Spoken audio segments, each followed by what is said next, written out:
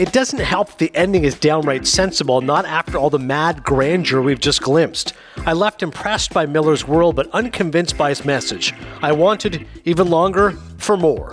That's of Matthew Licona of National Review, talking about our new movie this week here on Cinephile, 3,000 Years of Longing. It's from the director of Mad Max Fury Road, George Miller, who also co-wrote the script, much different film. It's starring Tilda Swinton and Idris Elba. Our old movies this week, as promised, a William Hurt retrospective, Broadcast News, 35th anniversary, and The Big Chill, next year, 40th anniversary. One of our many followers on Twitter messaged me, you got to watch Body Heat. That's true. Body Heat, definitely quintessential William Hurt. Kathleen Turner, I do have to watch that at some point. And as far as our wild card, that's right, up in the air with Claire. Claire Atkins is back.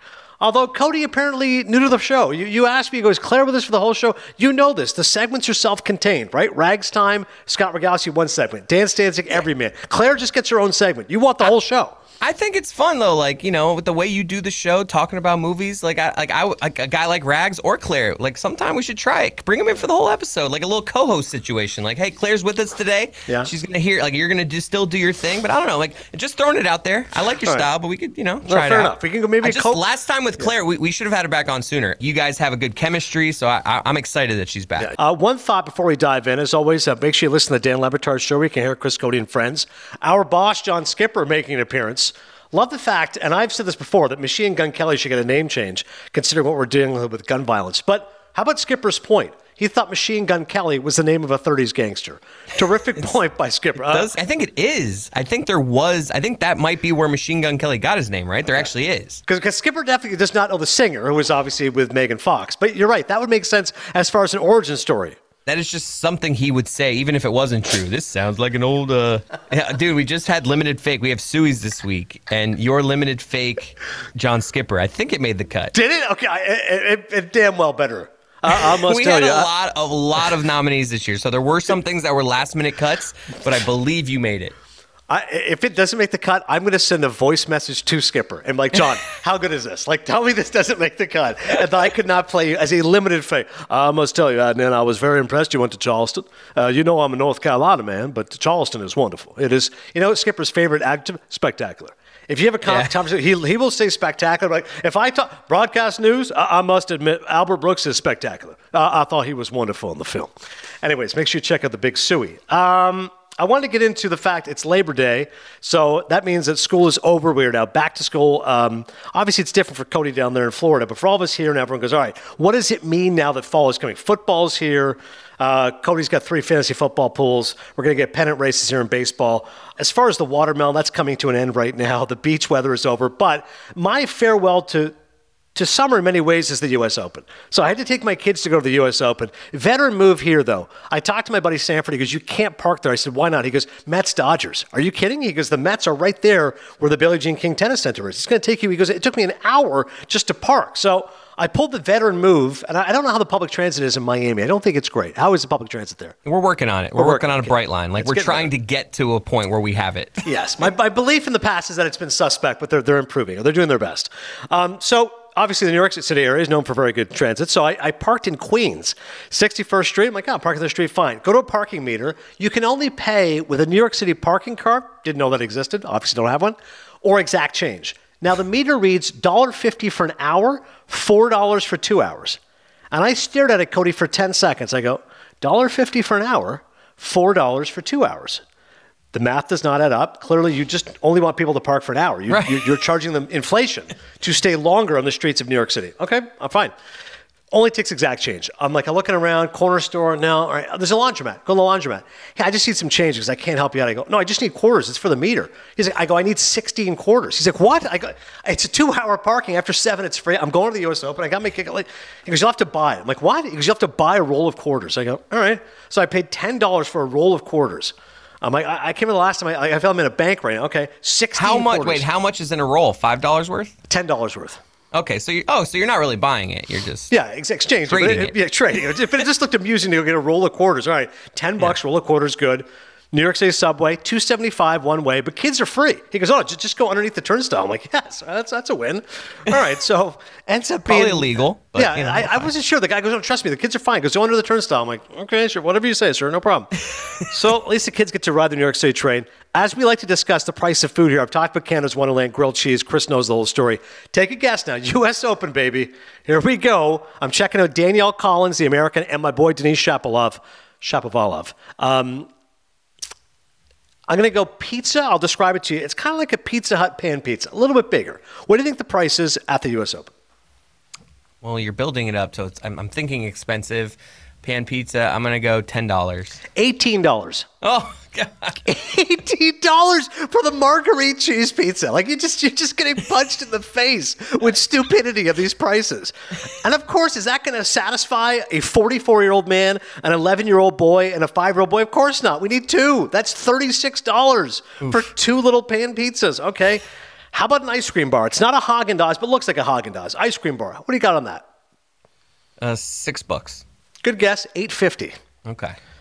Young Shaz, 5 years old, takes a few bites. I look over, I'm like, wow, you finished that quickly, buddy. He points on the floor. I'm like, that's where the ice cream bar is. I'm like, okay, before you scream or cry, Dad will get you another one. We're going to get you a cup this time. How about I get you a cup? No ice cream bar. Get you a cup of ice cream? No problem. Okay, so that's $17. And one of those is on the floor. Okay, no, hey, how about a large Coke? Take a guess at a large Coke. And here's the good news. You get, you know this. I'm sure they do this at Marlins games. If you pay a little extra, you get the souvenir cup. How much for a souvenir cup? Large cup? I was gonna guess before the souvenir cup. I was gonna guess $7.50. So I'll go $10 with the cup. Tell you what, Cody's ready to buy a lottery ticket. It's $7.50 regular price with the souvenir cup. $9.50. Let's go. Wow, look at me. Yeah, so I felt great. I go, hey, under $10 for a large Coke, and I get the cup. They go, yeah, great. That's the best deal of the whole place. Fantastic. How much did I assume Serena tickets would be really expensive. Like, what's the difference? Like, how much do you pay for tickets compared to if you were going to Serena? Great question. So Arthur Ashe, of course, is the main stadium where Serena's going to play. Federer, Djokovic, Nadal, all the stars. Of course, Fed and Djokovic not there. I looked before the tournament started. Cheap seats at Ashe, which is the 300 level. So for us as baseball fans, it'd be like the 500 level. The cheapest ticket for any, by the way, tennis event. Like tennis is not cheap. $50. Wow. Now, night one, once they announce it's Serena, cheapest ticket, you're up in the 500s again. $350. Oh, it works per night. So you pay for a night ticket and you just get to watch all the action. Correct. Okay. So the better value. I guess that would make sense that they're not filing everyone out of there in between matches. Yeah, it's the one sporting event. I've never been to a major tennis match. It's like it's on my bucket list. I really want to go to a good tennis match. I'm going to go to the Miami Open eventually. Oh no, you'd love it. And you're right. The key is that it's not cheap. You pay $100 for the day session, but then you can stay from 11 a.m. till 7 p.m. You can watch like 6 different matches if you want. Yeah. Similarly, night session, you're not getting as many, but then you're getting the stars. Like you're going to get Serena, you're going to get, like I said, Nadal, whatever. You can stay till midnight if you want. So cool event. Definitely check out the Miami Open and had fun there at the U.S. Open, despite the inflated prices. Let's talk a little movies, shall we? And by the way, we'll get to Claire in just a second. She's going to talk about a few things. There's some controversy coming out of the Venice Film Festival and major news. Chris and I talked about The Whale, which she believed was the Dan Le Batard story. That is not true, but it is a movie starring Brendan Fraser. That's where I used that joke. Dan mentioned in today's Le Batard show The Whale, and I was like, where did I make that whale joke? I was like, that was a good joke wherever I did that. It was cinephile. There it is. Exactly. Bring it back. I'm sure Dan brought it because it got a 6-minute standing ovation at the Venice Film Festival. And Rave he's reviews. Like weeping and stuff. Yeah, like, I get it. Crying. Well, get ready because it's going to be a lot of Brendan Fraser weeping at these award shows. It looks like he's definitely going to get an Oscar nomination the way this is going. So we'll talk to Claire about that and all the rest of it. Chris is already tired of Brendan Fraser getting his moment back in the sun. Let's talk about... Bedazzled again. Then you'll impress me. That's the key. If I see Brendan Fraser, first movie that comes to mind, you go Bedazzled, I'm going The Mummy. After that, there's... Yeah, The Mummy was more powerful. I just love, Bedazzled and Elizabeth Hurley. He gets to live a bunch of different lives. That was just a bad movie that I loved growing up. Bedazzled. Elizabeth Hurley's the devil, right? I do remember that's the right movie. And he gets like 7 wishes or something, and he keeps trying to recreate his life, so he ends up with some woman, but every time he does it, he realizes that he should have just stayed in his original body. I got to rewatch Bedazzled. I've definitely seen it, but now... this works out perfectly, though. Speaking of magic, 3,000 Years of Longing is our new film this week. It's about a lonely scholar on a trip to Istanbul discovering a djinn who offers her 3 wishes in exchange for his freedom. It is from George Miller. That's right. You hear George Miller's name, you go, wow, that's Mad Max Fury Road. Yes, but this is not an action extravaganza. This is a fantasy film. It's not a genre that I'm particularly fond of, but because of George Miller's name, I said, I got to go see it. So Tilda Swinton, who is, of course, classic older British actress, she plays Alethea, who is your bookish professor her. She's there in Istanbul, in Turkey, doing her thing. And then all of a sudden, one day, she finds this artifact in a store, goes there. I wouldn't quite say she rubs the bottle like Aladdin, but she kind of, touches it a little bit, and boom, we got a gigantic Idris Elba. Thankfully not nude. He's got like some sort of like body art covering his lower area, but jacked up enormous, threatening to break the entire hotel room. Oh my God, I have a real live genie in my house. Room service comes. He somehow is able to shrink himself down to the Idris Elba that we now know and love. And they start having a conversation. He very quickly tells her, hey, I'm a jinn. Okay, I'm sorry, what? I'm a genie. I'm actually a jinn. So, I got 3 wishes for you. And all I'm thinking about is Aladdin, because much like Cody, I watch kids' films often. So I'm just like, I'm trying to compare this guy to Robin Williams a little bit. I'm like, I kind of wish this was more like Aladdin. He'd start singing Friend Like Me. But okay, I guess it's a different kind of a movie.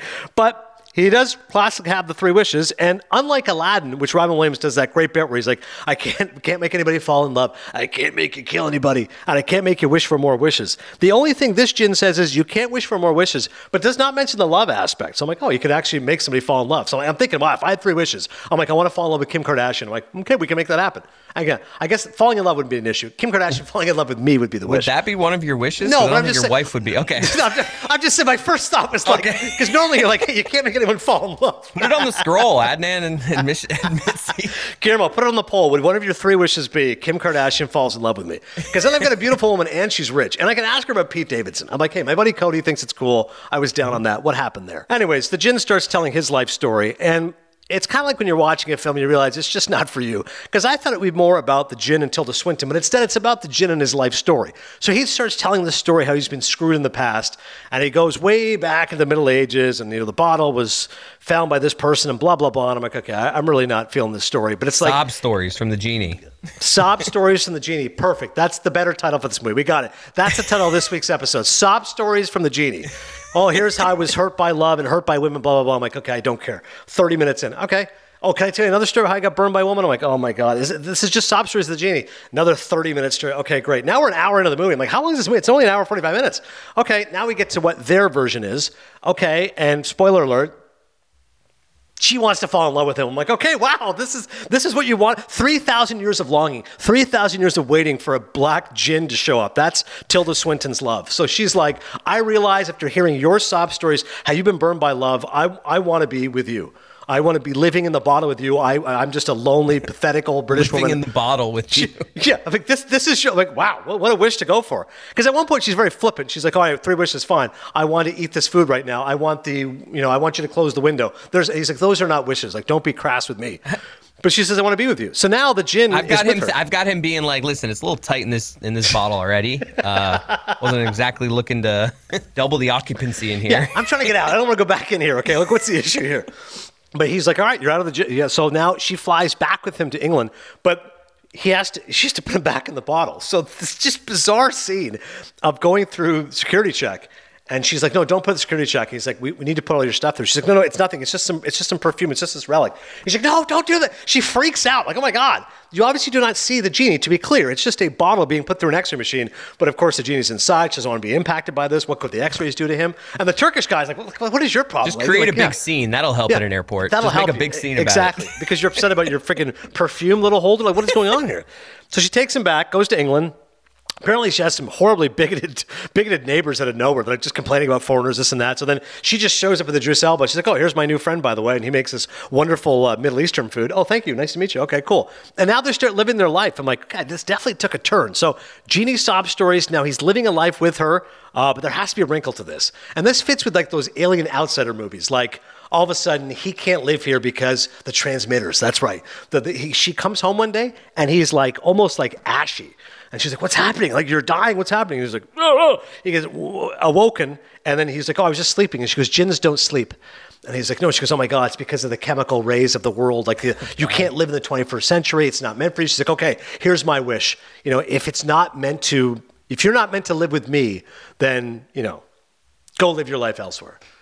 So that essentially is 3,000 years of longing. It's about self-sacrifice and giving up one for love. And I don't want to give away the actual ending. I've already spoiled enough of the film, but the actual ending I did think was genuine and sweet. And I just want to warn people, though. You think, again, Mad Max Fury Road, that's what they say, the director. I'm like, well, he's also directed, some other movies. So this isn't quite like that. It's not an action movie. It is a fantasy film. It's very sweet. Polarizing reaction. Got mixed reviews at Cannes. I think if you check Rotten Tomatoes, it's in the 60%. And I could see that. I think, to Chris's point, it's intriguing because you're like, oh, genie, something different. And it's definitely got cool production design and different ideas to it. But as far as being a cohesive story, I would not say it's that. And it definitely feels, in many ways, like a bit of a letdown. Anyways, I'm going to give it 2.5 Maple Leafs. That is 3,000 Years of Longing currently in theaters. What I really want to talk about, though, is a couple old movies. The 35th anniversary of broadcast news. Chris, you work in radio, but you've worked in television. Your show has obviously been on television for a while. Have you ever seen broadcast news? Nope. Have you heard of broadcast news? Like, if you've if you've heard of it, if you mention it to Dan will definitely have an opinion on it. I had heard of it, but never seen it. I'm curious when you drop it on Dan. Maybe I'll text him after. Ask him his thoughts on broadcast news. Because people of a certain age, and everyone knows, if you work in television, there's really only a couple movies that come up. Network, of course, the great film 1976, I'm as mad as hell, and I'm not going to take this anymore. Stars Peter Finch, who won Best Actor, William Holden, Faye Dunaway, Robert Duvall. And you think of broadcast news, which is Chris said. If you see the poster, if you work in TV, you got the Bars and Tone, William Hurt, Holly Hunter, and the great Albert Brooks, who we'll get to in a second. The story is this. It's a love triangle, and it's unique because I think the fact that dialogue is so good that the characters come really alive and ends up being really fresh and I think a lot more funnier than you end up thinking at first glance. It's from James L. Brooks, who wrote, produced, and directed Terms of Endearment, which was a massive hit. Nominated for Best Picture, Best Director, wins a bushel full of Oscars. Nicholson, supporting actor. Shirley MacLaine, of course, famous scene in the hospital. So this was his follow-up film. 98% Rotten Tomatoes, like just scorching off the top rope what the kind of reviews are like. And the story is this. It's an intelligent satire of American television news. A highly strung news producer, that's Holly Hunter playing Jane Craig, finds herself strangely attached to a vapid anchorman, that's William Hurt, even though she loathes everything he personifies. To make matters worse, her best friend, a talented but not particularly telegenic news reporter, that's Albert Brooks, is secretly in love with her. So you get this love triangle and you go, I've seen love triangles before. I don't want to see this movie, except the fact it's really, really funny. And I think Holly Hunter's character, she's definitely feisty. She's snippy. She's the know-it-all producer. You've seen this kind of character before. But in 1987, this was unique. This was like a working woman trying to balance her personal life and her professional life. And she should be with Albert Brooks' character. He is super smart.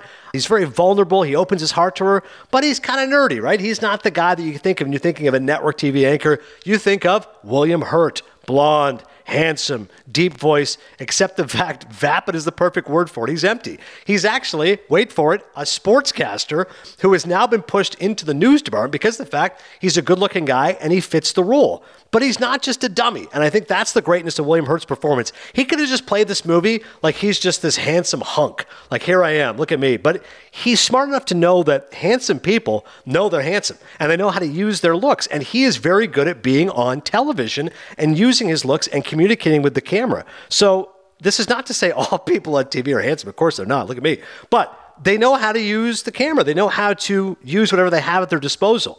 And Jane knows how to use her disposal. And one of the best scenes in the movie, which Cody would appreciate, she's in his ear navigating this Middle East crisis. And I've worked in TV for 20 years. I have so many people in my ear who are smarter than me, producers, researchers, directors, telling me, feeding me stats, feeding me information. So it looks like I know all these things, and of course I don't know these things, but in the moment, they make you look good. And the movie does it so well that Albert Brooks at one point calls her and tells her, hey, tell him blah, blah, blah, blah, blah. She goes, hangs up the phone, and she just whispers in his ear, the Shah, blah, blah, blah. And he's like, and he just, by the way, here's the greatness of him as a broadcaster. He nails it. It's one thing, as my wife often says, she goes, no, it must be hard to talk and have someone talking in your ear at the same time. I'm like, yeah, it is a skill that you learn after a while. And that's what he's able to nail. She's giving him serious information. He's able to nail it in a very concrete manner. And it's one of the best scenes of the movie. And afterwards he's talking to her and he goes, it was like sex, having your voice inside of me. And you really get the sense for these people, making television news is better than sex. Clearly, this is their sexual drive, this adrenaline push. People don't know that that's how we do this podcast too. You don't actually know shit about movies. I'm just constantly feeding you what happened. Right before we start here, Adnan's like, I didn't watch it. What happened? Yeah. And I got to tell him. And then he I'm like, And Cody, it's just just pretend you haven't seen anything and just give me all the good stuff. Like, Right. no, I'll be the guy that hasn't seen it and it's fine. Yeah. I'll wear that. I'm the producer. I'll tell you all the good stuff. Yeah, I'll go to IMDb. It's fine. One of the best scenes, which predates Cody working in the industry, because he's only 34, but I am 44. So when I first started in the industry, it was 98 at TSN. Back then, it wasn't digital. You actually had tapes. So you would, if I'm watching the Yankee game, I would have a gigantic freaking tape, 3x4, plunk that sucker in, record, and you'd write down, okay, 107-17, Bernie Williams home run. Okay, I'm going to use that 10 seconds shot. Roger Clemens strikeout, 212. At the end of it, you pop the sucker out, you go in the editing suite, you pop it in, editor actually physically tapes it, and then afterwards you take that physical tape and you go in there and somebody has all these tapes lined up. Okay, Blue Jays highlight, Yankees highlight, Tigers highlight, etc. So one of the funniest scenes in the movie, Joan Cusack's the news producer. I'm like, get the tape.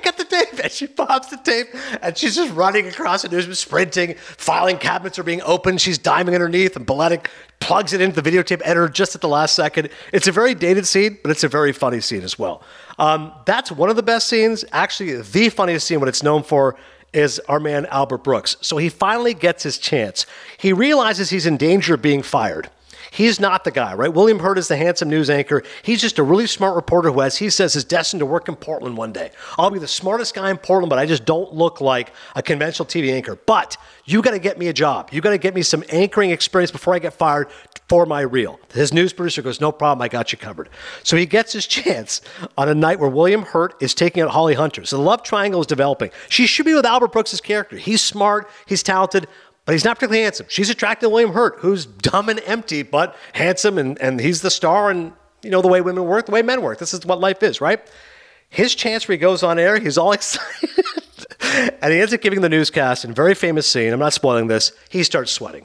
Except he's not sweating. He's sweating bullets. He is dripping. Watching the movie again, I hadn't seen it in 30 years. I thought the scene was longer because it's such a great scene. I'm like, I thought it was like a 5-minute scene.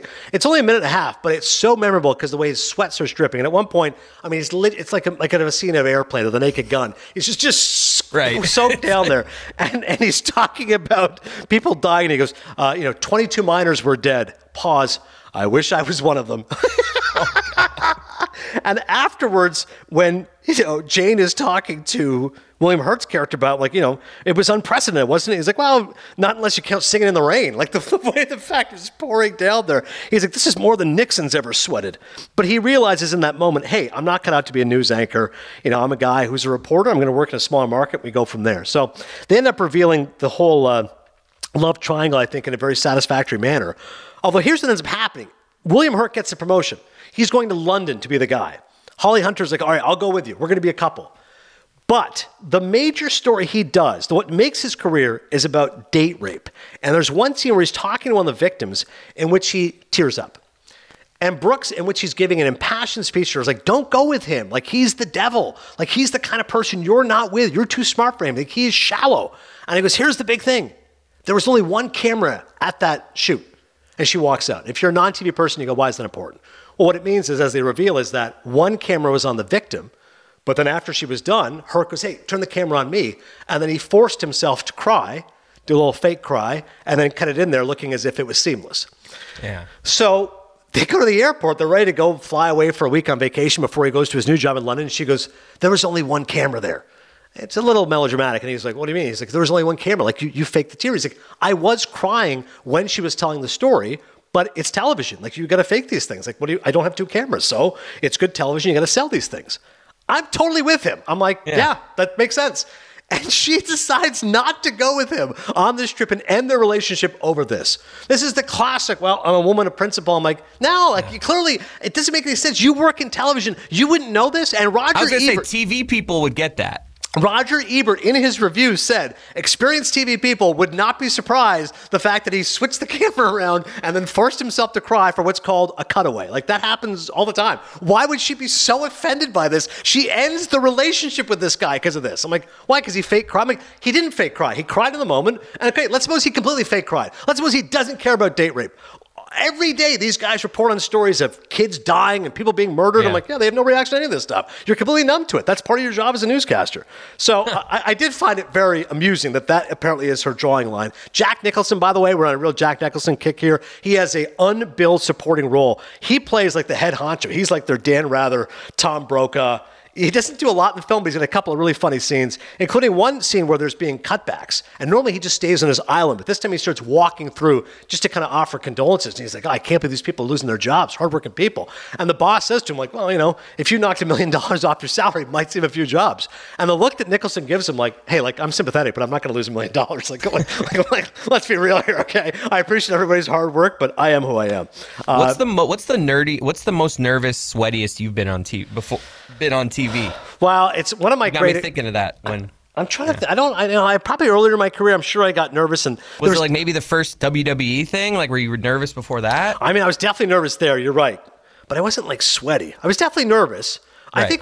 I went to my ask this guy, Jim Van Horn, classic TSN anchor. I said, do you still get nervous for every show? And he goes, I wouldn't use the word nervous. I would call it excited. I'm like, that's a good point. He goes, you're kind of nervous, but in a good way. If you're not nervous, like if you're kind of bored, then that's not good. So a little nervous, turned excited, adrenaline's going, you're good to go. But there's not like one in your career, one moment was like, dude, I was like, I looked at my armpits after. Like, there's just like, that's wild. I mean, you're just, it's not surprising though. You're pro I appreciate it. Maybe I could think of one time in college football, we went there and the monitor went out and we had like a 3-minute highlight. It was me, Paul Feinbaum, and I want to say Palmer and Galloway, who I normally worked with. And I remember afterwards, Feinbaum goes, that was incredible because the monitor was out, but we had to narrate the highlights as if we were seeing them. And afterwards, I'm like, okay, we probably blew it. They're like, what do you mean? I go, I didn't have a monitor. They go, it was seamless. It looked good to us. And Feinbaum goes, wow. But that is pure luck, though. Like, that was honestly luck. I was really nothing I did. But Feinbaum, I remember, was like, that's one of the most impressive things I've ever seen. I'm like, well, dude, I couldn't do it twice in a row. Your Feinbaum sounds just like John Skipper.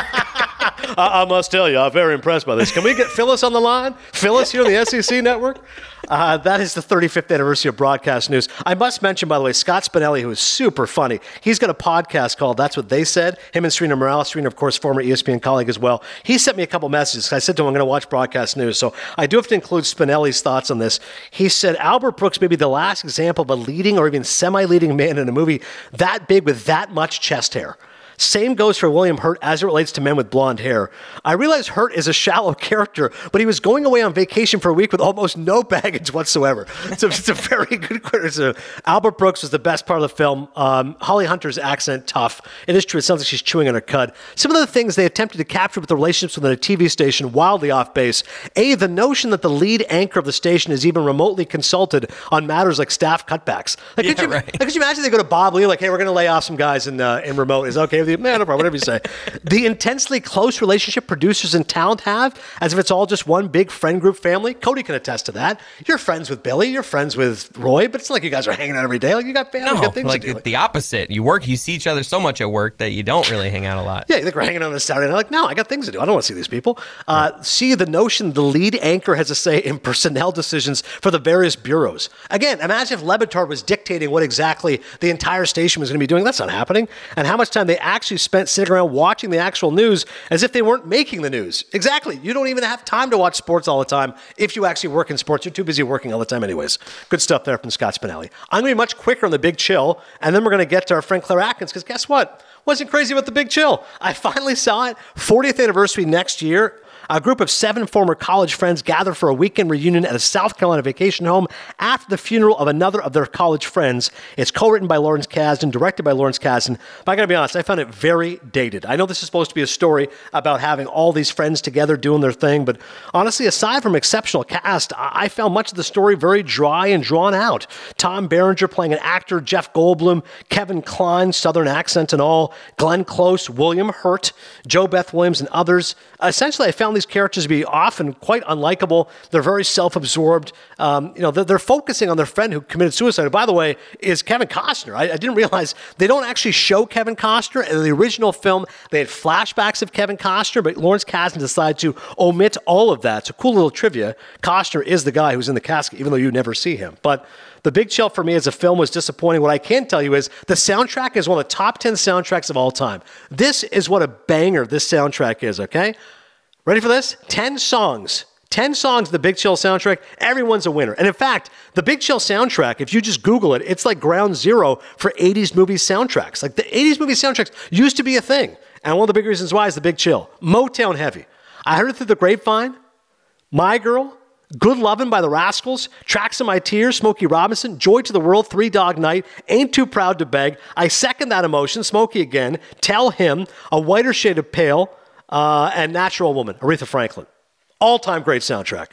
Film to me was a disappointment, but all-time great soundtrack. I'm putting those 10 songs in the top 10 movie soundtracks of all time. A couple of blurbs here from The Big Chill. Arthur Knight of The Hollywood Reporter. What might have been a meaningful exploration of the changes wrought by 20 years of abrasive reality is diverted essentially into who's going to wind up sleeping with whom. That's of Arthur Knight of Hollywood Reporter. Exactly. Rather than mourn their dead friend, hey, who's going to bang who? Kyle Smith of National Review. As funny, deeply felt, and expressive of its character's pain as the film is, and I've always loved it since watching it many times on HBO at age 18. Today, it's fascinating for its obtuseness. Obtuse, by the way, just a fantastic word. If you want to, like, I looked at obtuse and I go, that's right. I Googled it and it goes, annoyingly insensitive or slow to understand. That is The Big Chill. And Dave Keir of Chicago Reader, there is no place for depth or nuance in this slickly engineered complacency machine. I'm giving The Big Chill only 2 Maple Leafs. Wow. Broadcast news, 4 Maple Leafs, 3,000 years of longing, 2.5. The Big Chill, 2 Maple Leafs. And now it's time for our friend, Claire Atkins.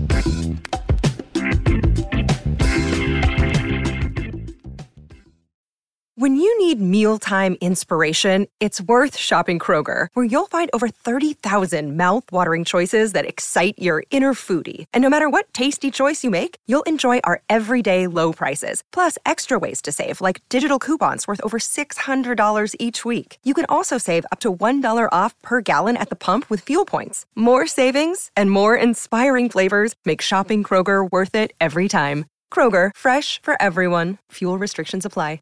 Another day is here, and you're ready for it. What to wear? Check. Breakfast, lunch, and dinner? Check. Planning for what's next and how to save for it? That's where Bank of America can help. For your financial to-dos, Bank of America has experts ready to help get you closer to your goals. Get started at one of our local financial centers or 24/7 in our mobile banking app. Find a location near you at bankofamerica.com/talktous. What would you like the power to do? Mobile banking requires downloading the app and is only available for select devices. Message and data rates may apply. Bank of America NA, member FDIC.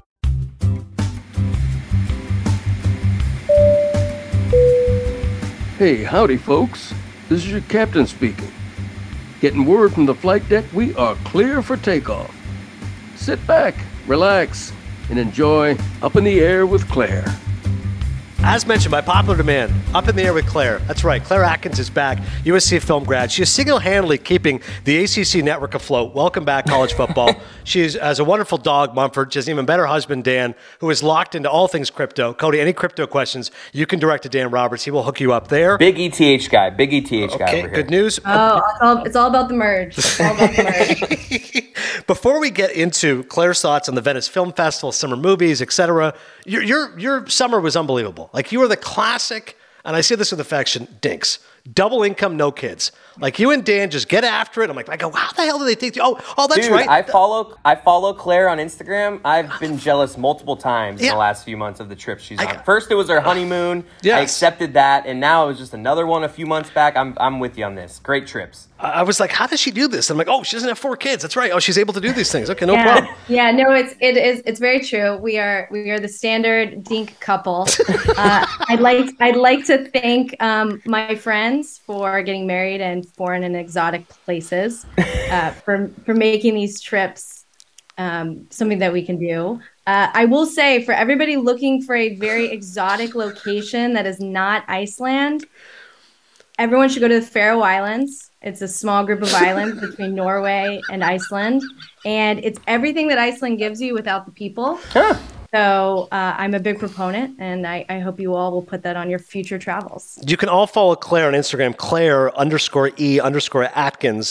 Her latest post, hysterical. I can't even pronounce the place. I believe it's pronounced Mulafasur. But even better is her caption, which is only something indie movie fans will appreciate. Blue is the warmest color, which is a reference to a 3-hour lesbian film, which was absolutely tremendous. I mean, I couldn't think of a better caption you could put to that. If it's a period piece and it involves lesbians, I mean, I'm the first one in the theater, so. All right, let's get into, wait, by the way, tell us, where was the place that I texted you and I go, it looks like you're in the setting of Midsommar. Was that these islands in between Iceland and Norway? Yeah, oh yeah. Yeah, where it's just basically like sheep and you just, Florence Pugh is just going to walk through the gates. Absolutely. And Florence Pugh is truly the transition piece to... Please. Don't worry, darling, let's get into it. Yes, that's exactly what to go. I thought we were going to start this with summer movies, but past September 1st, we're moving on. We've moved on. The Venice Film Festival has brought the greatest drama to this industry that I've seen in years. And I hope you all are paying attention. If you're not, the SparkNotes version of it is that Don't Worry, Darling is a thriller directed by Olivia Wilde that is coming out in a couple weeks. It stars Florence Pugh, Nick Kroll, Chris Pine, and her current boyfriend, Harry Styles. Harry's not an actor per se. He had a little bit part in Dunkirk, but this is his first leading film. And needless to say, it has come out that most of the cast isn't happy with Olivia Wilde. They weren't happy with her and Harry Styles getting together on the set. And it all truly came to fruition at the Venice Film Festival, where it looked like a group of people that absolutely hated each other. Florence Pugh did not make eye contact with Olivia Wilde. Harry Styles wouldn't look at Olivia Wilde. Harry Styles and Nick Kroll kissed during the ovation. I mean, it was just madness. And the early reviews for this film is that, frankly, it's not very good. Yeah. He's not very good. Florence Pugh is a powerhouse. She can't even carry it. But I think that this is the best thing that could ever happen to it. I think people are going to go see it because of the behind-the-scenes drama. And not to mention Shia LaBeouf, who comes out as he was the original person to play the leading role in this. And Olivia Wilde comes out and says that he was removed from the film for various reasons. And Shia LaBeouf goes, that's not true at all. I removed myself because there wasn't enough time to rehearse. So I like Olivia Wilde. I want female directors to succeed. We don't have enough of them. But this is not going to help her reputation moving forward as an actor's director. So, only time will tell. And for perspective, she did Booksmart, which is a film you and I both loved. Indie Fantastic. hit. Yeah. Clearly showed like she's got a real touch for comedy and sensitivity. But you're right. These headlines are hysterical. Harry Styles and Chris Pine spit take. Don't worry, darling, will explain. The Daily Beast. Don't worry, darling. Harry Styles looks lost, but Florence Pugh shines. The internet is talking about everything to do with Don't Worry, Darling, except the movie. Again, avoiding eye contact, the spats. I mean, this is some juicy gossip here coming from the Venice Film Festival. But like Claire said, most importantly, the film apparently isn't very good. So that's the downside. The good news is The Whale. 6-minute standing ovation. Brendan Fraser. I mean, how pumped are you and me for The Whale? Comeback movie for Brendan Fraser. Let's go. I love a good comeback story. I think we all do in Hollywood. And Brendan Fraser is just the perfect person for that. I don't know anyone that dislikes Brendan Fraser. Like, you might say, oh, I don't think he's a very good actor, or he's kind of a dumb actor for some of his roles, but this is gonna be the one to see. But I've also got some other films I'm very excited for this fall. I am very excited for See How They Run, starring our guy Sam Rockwell. Yes. It looks like a Knives Out type of film, but I am one of the few people that hated Knives Out. I thought it was just so obvious, and knowing what's going to happen in the first 5 minutes didn't get me. And by the way, there's a Knives Out sequel coming out this fall, which you are not going to see. I'm not going to tell you that that's not high on my list. Yeah. But I feel like every film that's about to come out is 1920s, 1930s, mystery, moody, dark, and I'm here for it. I am also actually excited for, I think, My Policeman, which is also starring Harry Styles. Oh. I think it's going to be the better of his two films, but nobody's going to talk about it until Don't Worry, Darling gets out of the headlines. It stars The Crown's Emma Corrin, who plays Diana, so I think it's going to be really good. I'm also very excited for The Menu with Anna Taylor-Joy and Nicholas Hoult. That one looks very eerie, very A24-esque. Are you into Don DeLillo's White Noise being made into a film? Have you followed this at all? So I saw the reviews for it. Our boy Adam Driver's in it. And I believe I saw one critic said the reviews were respectful, which sounds a little muted considering it's our guy Noah Baumbach coming off a Marriage Story. You'd expect this is going to be a gigantic Oscar contender. Respectful sounds to me like, eh. And DeLillo, I mean, normally his novels are unfilmable, they say. Yeah, so I don't think it's going to be very good. I mean, I don't see how it is going to be, but it's the right cast. Of course, there's Empire of the Light, which is Sam Mendes' latest. Roger Deakins, your guy. Olivia Colman, Colin Firth. It's about the movies.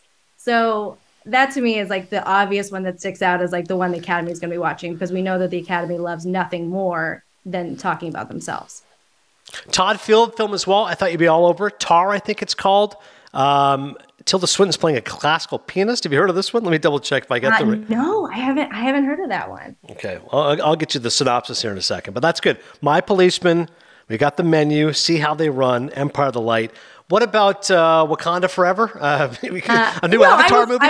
Yes, I will see Wakanda Forever. I do see Marvel films. I am a fan of Marvel films. I will say, now going back to summer, that Marvel's in a major lull.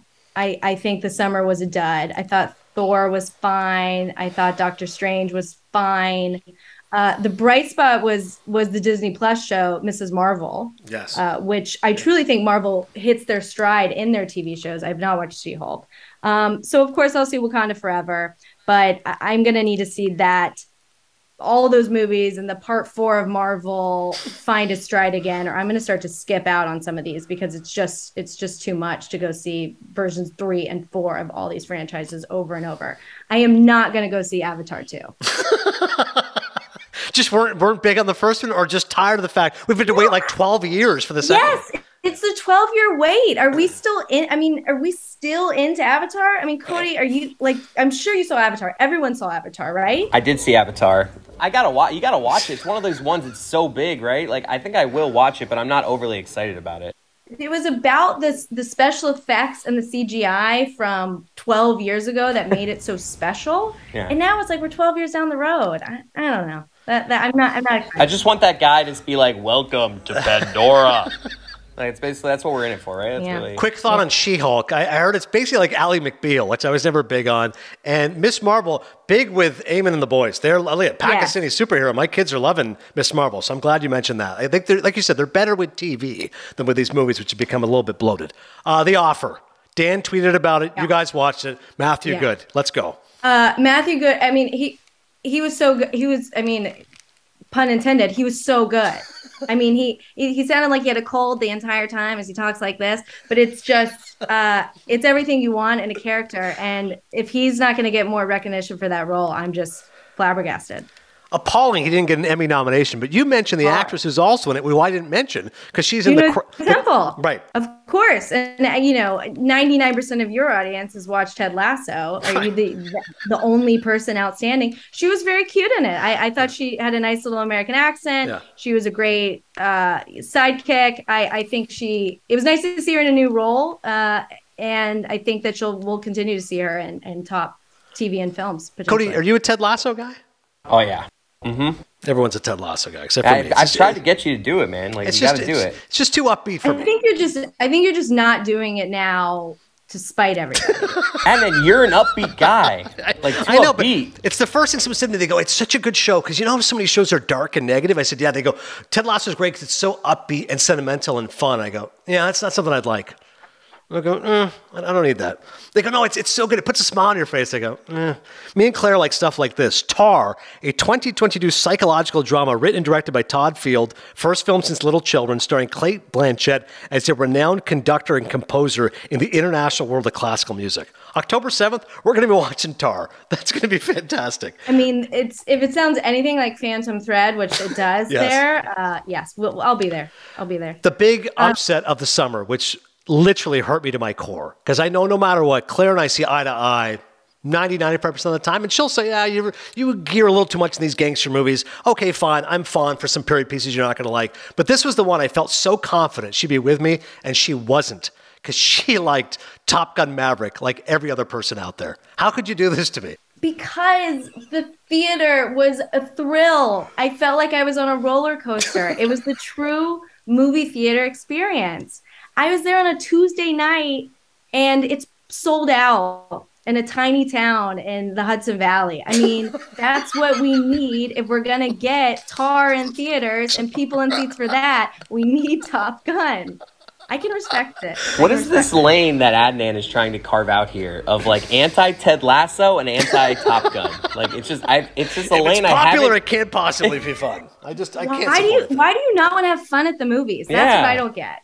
Normally you're with me on this. Like, you and I are watching it in the bedroom, and we're getting excited. And people are going, "Oh my God, what is this dark psychological drama?" And now you're watching Top Gun Maverick. I'm like, no, boo.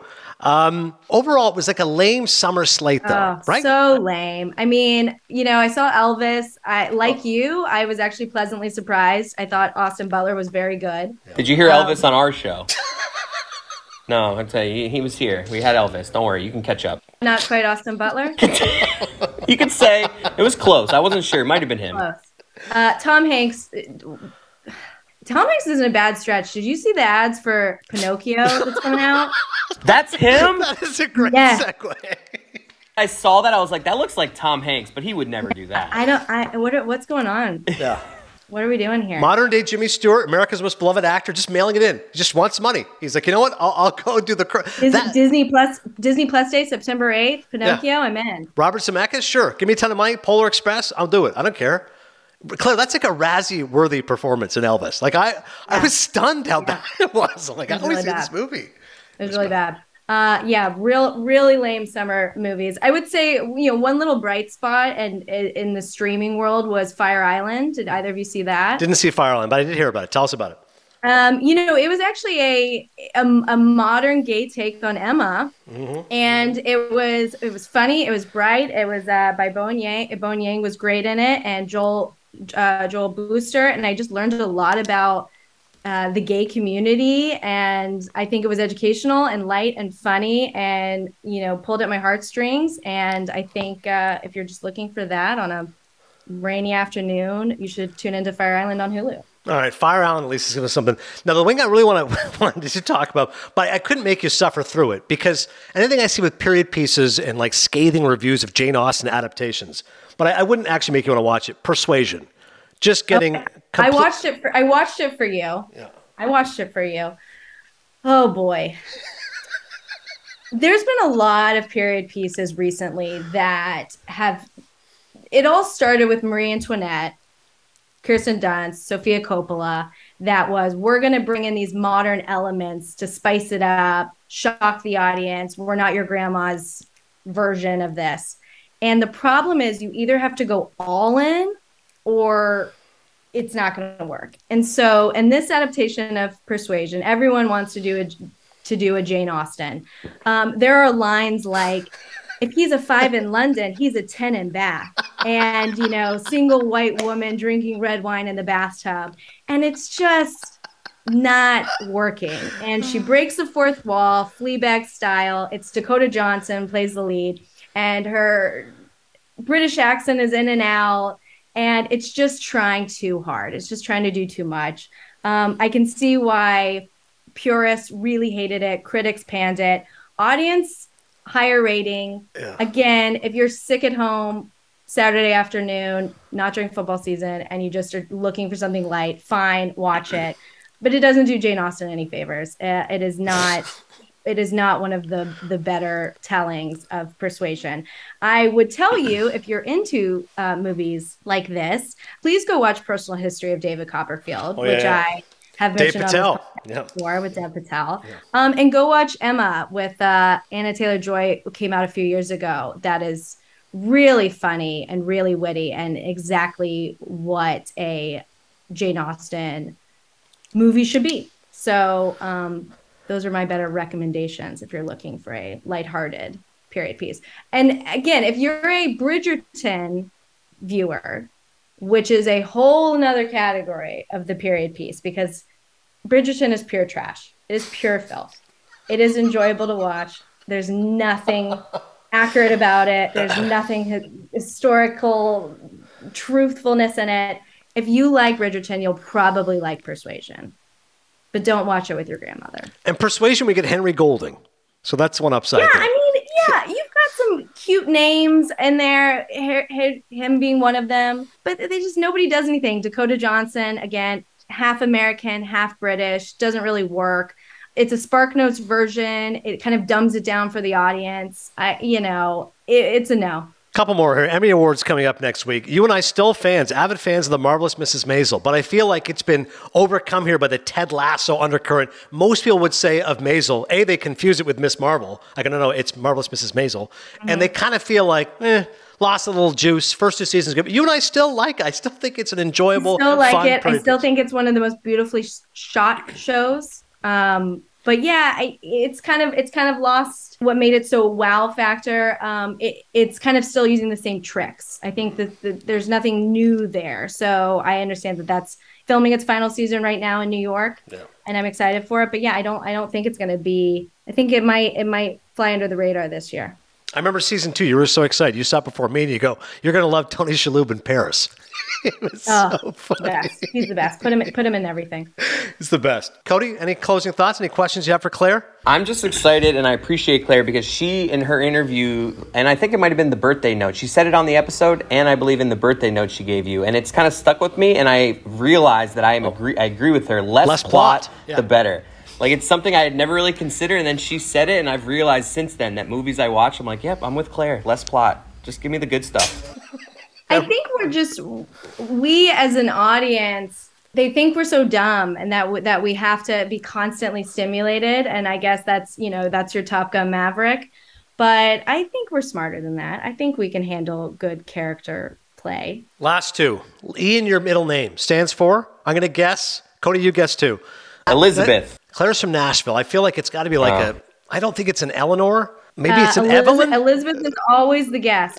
You'll never guess. Okay, Eleanor. I know it's Eleanor, Evelyn, or Emma were my 3 guesses. It's Eastman. Eastman, yeah, we're not going to Eastman. Eastman, Eastman. Yeah, it's Eastman, that's right. Very Southern, very Southern. Old school. Okay, and last one, can you give us a limited John Skipper? Because we've been doing just give us a couple sentences, if you could, of John Skipper. If he was talking to you, giving feedback on the ACC. Limited fake. I thought y'all went out there and it was a good show today, but I'd like to see a little bit more from you when you're taking those camera shots. Bring it around. That's all you need. Just bring the camera around. That's what the audience wants. Not bad. Very good. Now do Lindsey Graham. You could do Lindsey Graham too. No, I refuse to do Lindsey Graham. And the fact that you even brought him up on this interview is just a travesty for me. Thumbs down on Lindsey Graham. Claire's mom, thumbs down on Lindsey Graham. No thanks. But limited John Skipper. To recap, check out Fire Island. Thumbs down on Persuasion. She and I both hyped for See How They Run for our man Sam Rockwell. We loved in American Buffalo. And 2 thumbs up. Empire of the Light. Deacons, Mendes, Firth. Let's go. It's going to be awesome. You can follow Claire. Claire_E for Eastman _E Atkins. That's on Instagram and on Twitter as well. Awesome job, Claire. Great to see you. Thanks, guys. All right, thanks once again. Up in the Air with Claire. As always, she offers great insight and fun. Next week, I have no idea what we're doing, but plenty more good movies coming down. New movies, old movies. We're now into the fall festival. Can't wait for The Whale. Until then, I'll see you at the movies.